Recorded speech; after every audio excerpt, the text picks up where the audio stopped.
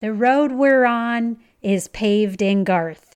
Come along on the journey as we explore Garthology. Think of it more as a conversation. I like that. So if this is truly a conversation, then I say let the conversation begin.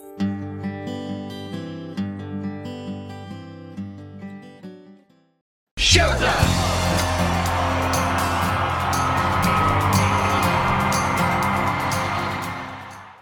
Hey guys, it's Deb. And I'm Pete. And I'm Jess. Welcome to Season 3 of Garthology. We're so excited to be back and are refreshed and energized from the holiday break. We appreciate your patience in awaiting our return, and we're so happy you're checking back in with us. We have a lot of great plans for Season 3 episodes. There will be Garth games, giveaways, and more. So let's kick off our third season with a discussion of one of our very favorite songwriters, Mr. Tony Arata. We'll send it over to Jess to discuss Tony's early life. Anthony Michael Arata was born October 10th, 1957 in Savannah, Georgia, and grew up on nearby Tybee Island. His older brother gave him a guitar when he was about 13, and when his older brother and sister left a vast album collection behind, he started spending time playing along with all the great songs. He also studied the lyrics on the inserts of those albums and began to try his hand at songwriting during his high school years on Tybee, though he says his early songs were extremely rough.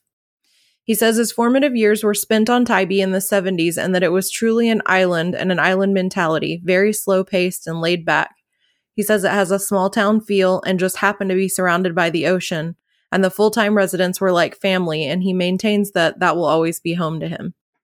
It sounds like a really cool place to grow up. I don't really know anything about Tybee Island, but just the little brief thing that I read from him makes it sound like a cool place to grow up. Yes, it does. Yeah, for sure. For college, he studied journalism at Georgia Southern University, and it was there that he really kind of got serious about the craft of songwriting, and he was able to start performing his work in local bands for a small but responsive audience. So to me, his start seems really reminiscent of Garth's in that way, like reading about how he was growing his craft in the college circuit and in those little bars that are around college towns. Like that sounds exactly like kind of Garth starting out. So it's cool that they had that in common. He recorded for Noble Vision Records in 1984, charting 2 singles on the Hot Country song charts. And then in 1986, he and his wife Jamie moved to Nashville. He credits her with giving him the nudge he needed to make the big move. According to Tony, she said to him, "We can be broke anywhere. We might as well be broke somewhere that there's a chance of something happening for your songs."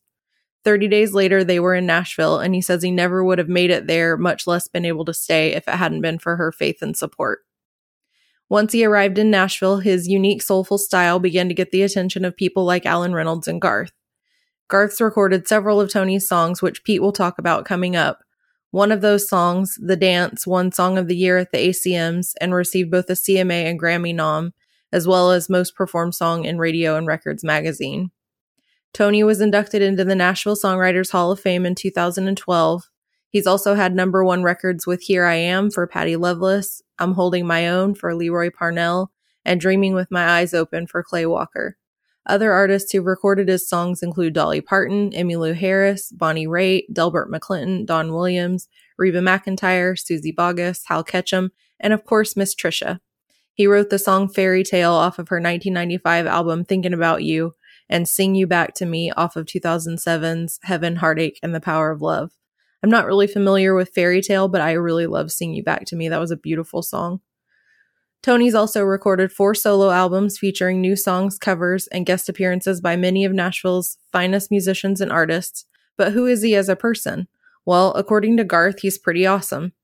Garth has said of Tony, "One of my favorite songwriters has to be Tony Arata. He's a cat who doesn't care about appearances. He doesn't care about money. He cares about his children, his wife, and his music. That's neat." We agree with you, Garth. Tony Arata seems like a very cool guy. And clearly he's a man with an incredible and vast career as a songwriter. So let's dig into some of those songs, specifically the ones he wrote, which were later recorded by our favorite country artist, Garth Brooks. Pete, how many of Tony's songs did Garth actually record? So yeah, actually Tony and Garth, they did a total of 8 songs together with one another, 7 of which were recorded by Garth as Garth, and 1 by Garth as Chris Gaines. So I get to review and go over all of Tony's work with Garth Brooks. So with that, let's go all the way back to where it started between the two of them. During research, I was on Tony's website, and he has a page dedicated to the dance. It reads, "I will be the first to admit that without this song, there might not have been the others. Ironically, it was the very first thing I ever had recorded after we moved to Nashville. More ironic, perhaps, is how prophetic the words to this song have become by virtue of circumstance. Not some grand design or on my part at the time of their creation. What has happened since then could have been no more anticipated than it could be recreated. My one brush with being right was pure chance, as it were. I met the gentleman who cut it at an open mic songwriter show at Douglas Corner. Garth and Sandy had just moved from Oklahoma about the same time Jamie and I came up from Georgia. We were both doing whatever we could to stay in Nashville, trying to get our songs heard by anybody. The only folks listening, however, were the songwriters, as no one else was usually at our shows. And so it was at one of those nights at the Bluebird Cafe, Garth heard this one and swore if he ever got a record deal, he was going to do it. Well, he did, and he did, and he did. I will always be grateful that it was a songwriter who made this one his own. The song was doubtably blessed because it was also produced by a songwriter, Alan Reynolds, Tony. So the first project, the two of them to this day and every day going forward, my absolute favorite, The Dance. The Dance was released on Garth Brooks' self-titled debut album, Garth Brooks, is the 10th and final song released in April of 1990. The Dance reached number 1 on the Billboard Hot Country single charts and stayed there for 3 consecutive weeks. The Dance was a hit single around the world, including the United States, Europe, and Ireland, charting inside the British pop top 40. In 1990, it was named both Song of the Year and Video of the Year by the Academy of Country Music. It was awarded the number 14 position in the CMT 100 Greatest Songs of Country Music broadcast in 2003, and also the number 5 position on the network's The Greatest 100 Greatest Music Video Specials in 2004. Garth has said about recording The Dance in a 1994 Playboy interview, Brooks said, "Unless I am totally surprised, The Dance will be the greatest success as a song we will ever do. I will go to my grave with The Dance. It'll always be my favorite song." And I have said it before, Garth, The Dance will forever be my favorite, and I will go to my grave with that statement. All I can say is thank you to Tony for writing my all-time favorite song. The second song they worked on together was Same Old Story, that was released on the No Fences album in August of 1990. There is not a lot of info other than the anthology part 1 on Same Old Story. Tony states in the anthology that he put out an album that nobody knew about, including MCA Records, the company that put it out. One of the songs that made the album was Same Old Story, and as soon as Garth and Tony started up a friendship, Garth started singing that song back to him. Garth says that he knew after The Dance that he wanted to do more of Tony's songs, and the melody in this song killed Garth, and he knew that he wanted it. Tony mentions that when Garth approached him about the song, he didn't come at him like it was going to be a single on the radio, but it was going to be a song that he heard as part of the album. He knew that Garth made sure every album meant something. All the songs meant something, and they all had a particular spot on the album. Garth talks about feeling the pain in a song and how Same Old Story takes you there and how he just loves that feeling when he sings that song. Personally, for me, I love the song, the lyrics, and the story behind it. The third project they did together was Face to Face, and it was released in September of 1992 on the Chase album. In the anthology, Tony says that he does not know of any other artist that would have taken a shot on this song. Tony continues that he was standing on some balcony steps at a ASCAP award getting ready to take a picture with other songwriters who all had number 1 songs. Garth was there and started to sing different lines of Face to Face to him. He doesn't even believe that the song had been recorded yet, but Garth called Tony soon after and asked if he would consider adding a verse to the song. Garth mentions he felt it was missing one more layer. He felt that the boy in the story went from a child to an adult way too fast. Garth mentions that Tony came back with the date rape verse, and it was just so powerful. He states that you cannot follow a song like that. That is why it got the last spot on that album. Garth states that from We Shall Be Free to Face, there is a thread in there, and he thinks that it's self-discovery. That is a very powerful song, and to read about it in the anthology made me understand how powerful that song and story really is. The fourth project they did together was Kickin' and Screamin'. It was released in August of 1993 off the M Pieces album. First off, listening to it again, this is a song that really shows the country music range in Garth's voice. Tony put in the anthology that he wrote it while down in St. Augustine, Florida, a place he wrote a lot of music while he was down there visiting. Garth states that this was a very fun song by Tony, a side that they had not seen. It was not anything like The Dance and Face to Face. The song is about the way you come into this world, tells the story about your time here and how we all live to make sure we are noticed, and that when it's time to go, we all go out the same way, kicking and screaming. Tony explains that he grew up in a big family, and Deb, I'm sure you can relate, but he states that at family gatherings, you always knew that there would be an episode at some time. The other shoe was going to drop, and at some point, that's when it did, the fights would happen. He said he never really mentioned that to anybody until the anthology, and that the song gave that a place to be told. Garth says that In Pieces was more of a live show album. The album would wear you out, but Kickin' and Screamin' was a way to slow it down, but still have fun.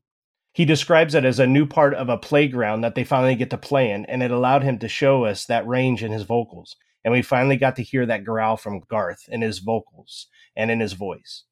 We always talk about it, and you can really hear it in Kickin' and Screamin'. The song is really fun, and I definitely enjoyed listening to it while researching it for this episode. The fifth project they did together was Anonymous, and it was co-wrote by Tony Arata and John Schwab.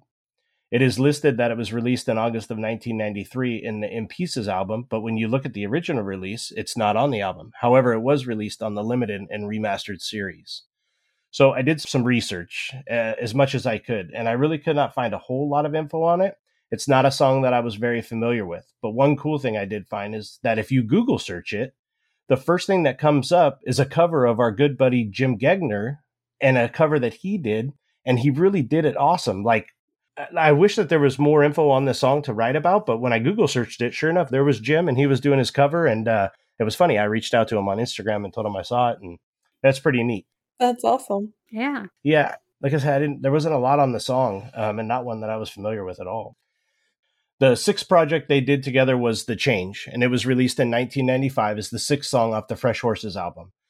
This song was co-written by Tony and a gentleman by the name of Wayne Tester. Before I go any further, it should be known that I would put this song in my top 10 of Garth songs at any time. It was released in March of 1996 as the fourth single off the album and reached number 19 on the Billboard Hot Country Single Tracks chart. We did an episode and we all explained the meaning of the song to each of us. It describes someone making an effort to fix the world, even though people kept telling them that they would never change things. It has a significant meaning to the Oklahoma City bombings with the families and the victims of that tragic day. The song just breaks me every time I hear it. If you did not get a chance to listen to that episode we recorded, I highly recommend that you head back to Season 2, Episode 18, Fresh Horses Part 2. The seventh project they did was Why Ain't I Running, released in March of 2003 and released off the Scarecrow album. It was co-written by Garth Brooks, Tony Arata, and Kent Blasey. It was the fifth single off the Scarecrow album and reached number 24 on the Billboard Hot Country Singles and Tracks chart. There is not a lot about this song to research, which surprises me because it's such a great song. The story and the meaning behind it sounds very Tony-like. To me, it's a love story in a way a man, and he knows what he wants, but he can't obtain what he wants. And the story is tricky. There is a part in it, the lyrics, and how does she hold me without holding on, just says so much about the story and the impact that this woman has on this man in the story. The other lyrics of the song that I could sing over and over again are, "Oh, once happiness was only whenever I was alone. So now why do I feel lonely anytime that I'm alone?" Like, it's very good play on words, how he does it. Like, it just tells so much about the song. The song comes on the playlist here and again, and when it does, I always find myself turning it up. So it was nice to be able to research it and listen to it for this episode. It's a really good one. Now, I did find that they also worked on a project, like I had mentioned before, for the life of Chris Gaines. It was a song named That's the Way I Remember It. It was released in September of 1999, and it was the first song on the album. It was co-written by a guy named Tommy Sims and, of course, Tony Arata. And this song is great, but it's a song for another episode. Oh, I love this song. I love Why Ain't I Running too, but... Yeah. So it's funny because Jess, you mentioned that that cut. I was going to say Garth Brooks says to Tony to close it out. One of my favorite songwriters has to be Tony Arata. He's a cat who doesn't care about appearance. He doesn't care about money. He just cares about his children, his wife, and his music. And that's neat. That's what Garth says. For me, it just shows like, he's a true, genuine dude to Garth, and obviously was a huge influence and a big impact on Garth's career and the music that they did. So those are the 8 projects that they did together. And that's what I got for you. Deb, what's he been up to lately? So I'm going to give you guys some information on Tony's solo albums, as well as where you can find him in the future. So as Jess mentioned, Tony's recorded 4 solo albums featuring new songs, covers, and guest appearances by many of Nashville's finest musicians. The first was in 2000. It was called Way Back When. Next came Such Is Life in 2005, and that included Tony's recording of Kicking and Screaming, which Garth recorded on his In Pieces album, and we covered our review of it in Season 2, Episode 7 of Garthology. It also included The Change by Tony, which Garth released on his Fresh Horses album, and we reviewed on Season 2, Episode 18 of Garthology. Tony then released the album Sing You Back to Me, which Jess mentioned earlier. She loves that song. That album was released in 2012. Sing You Back to Me had 16 tracks on it from Tony. That included Tony's recordings of 2 songs we know from Garth, both Face to Face and The Dance. And as Jess mentioned, Trisha released the song Sing You Back to Me on her Heaven, Heartache, and the Power of Love album, which came out in 2007. And just last year, in 2021, Tony released his most recent album, and that's titled Getting Older, which had 10 tracks on it. Most of those albums are available for you to listen to either on Apple or Amazon Music, so be sure and visit Tony's website to get to the link for those. And as for the future, if you would like to see Mr. Arata in person, he currently has tickets available on his website, tonyarata.com/shows, for a show at the Bluebird Cafe in Nashville, Tennessee, tomorrow night, January 28th, 2022, which starts at 9 p.m., so get on that quick. On Thursday, March 17th, 2022, he will be performing at the Galt Fine Arts Center in Pulaski, Tennessee. Tickets for that show are also available via a link on his website. And again, that's at tonyarata.com/shows. Okay, everyone, that wraps up our discussion of one of our very favorite songwriters, Mr. Tony Arata. We look forward to bringing you more information about people that have helped put Garth Brooks on the musical map in the future. Now let's get over into some breaking news. Breaking news. Garth recently announced Garth in Foxborough at Gillette Stadium. Tickets go on sale tomorrow, Friday, January 28th at 10 a.m. Eastern. This will be Garth's first time at the home of the Patriots and the only stadium tour date in New England. Be sure and get your tickets on Ticketmaster right away. They go pretty fast. Now let's go over to Pete for a shout out to one of our very favorite Garthologists. Shout outs. Yeah, this episode's shout out goes to Joe Whitney. Joe, we know it's been a little while since you sent us the message For Mary's Dream off the Christmas album. We appreciate the info on the instrumental to lead us into the last song on the album, What Child Is This? That helps make sense to me why it was only 54 seconds of instrumentals. Thank you, sir, for the assist on that one. We do appreciate the interaction and the heads up. Yes, we do. Thank you so much. Thank you. Have you checked out our website at garthology.com yet?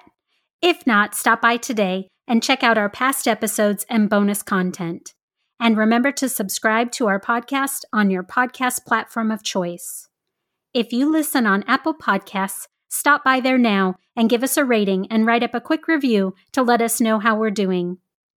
Finally, be sure and share us with everyone you know. That way you can help your friends in low places become Garthologists too. Yeah, and speaking of friends in low places, if you guys are on social media, we would love to interact with you. If you like to be on Facebook, you can find us at facebook.com/GarthologyCast. And if you're on Instagram or Twitter, we are at GarthologyCast there.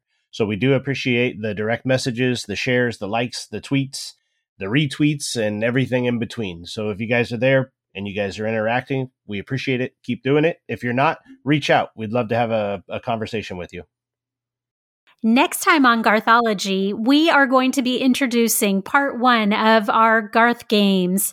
Now, to give you guys a little bit of a heads up, we wanted to provide you some information now so you have some knowledge going forward about what we're going to do. It may be a little confusing, but we are going to be doing a bracket style like March Madness thing, but early in February on Garth songs. So what we've done is, with a little bit of help from our friends in the Garth Brooks Believers group, we narrowed down some of everybody's very favorite Garth Brooks songs, and we have now put those into a bracket style tournament.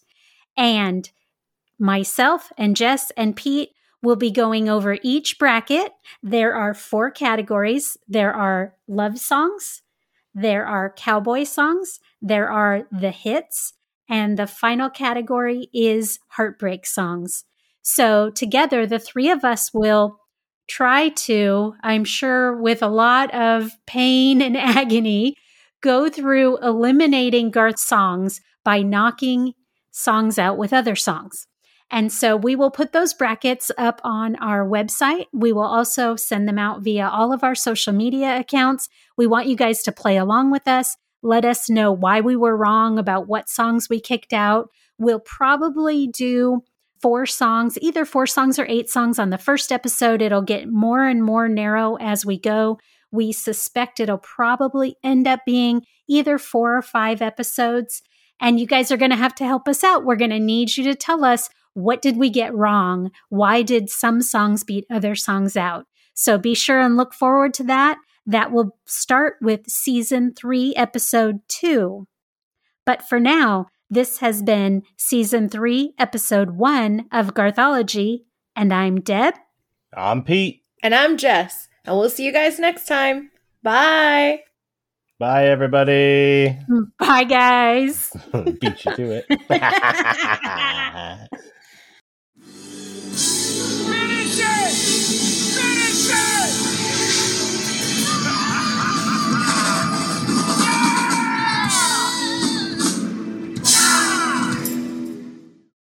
Hey, your bone man, what's up, buddy? Look at that bone. Look at his hair. Look at his hair. He's got the backwards mullet going. Oh, good job.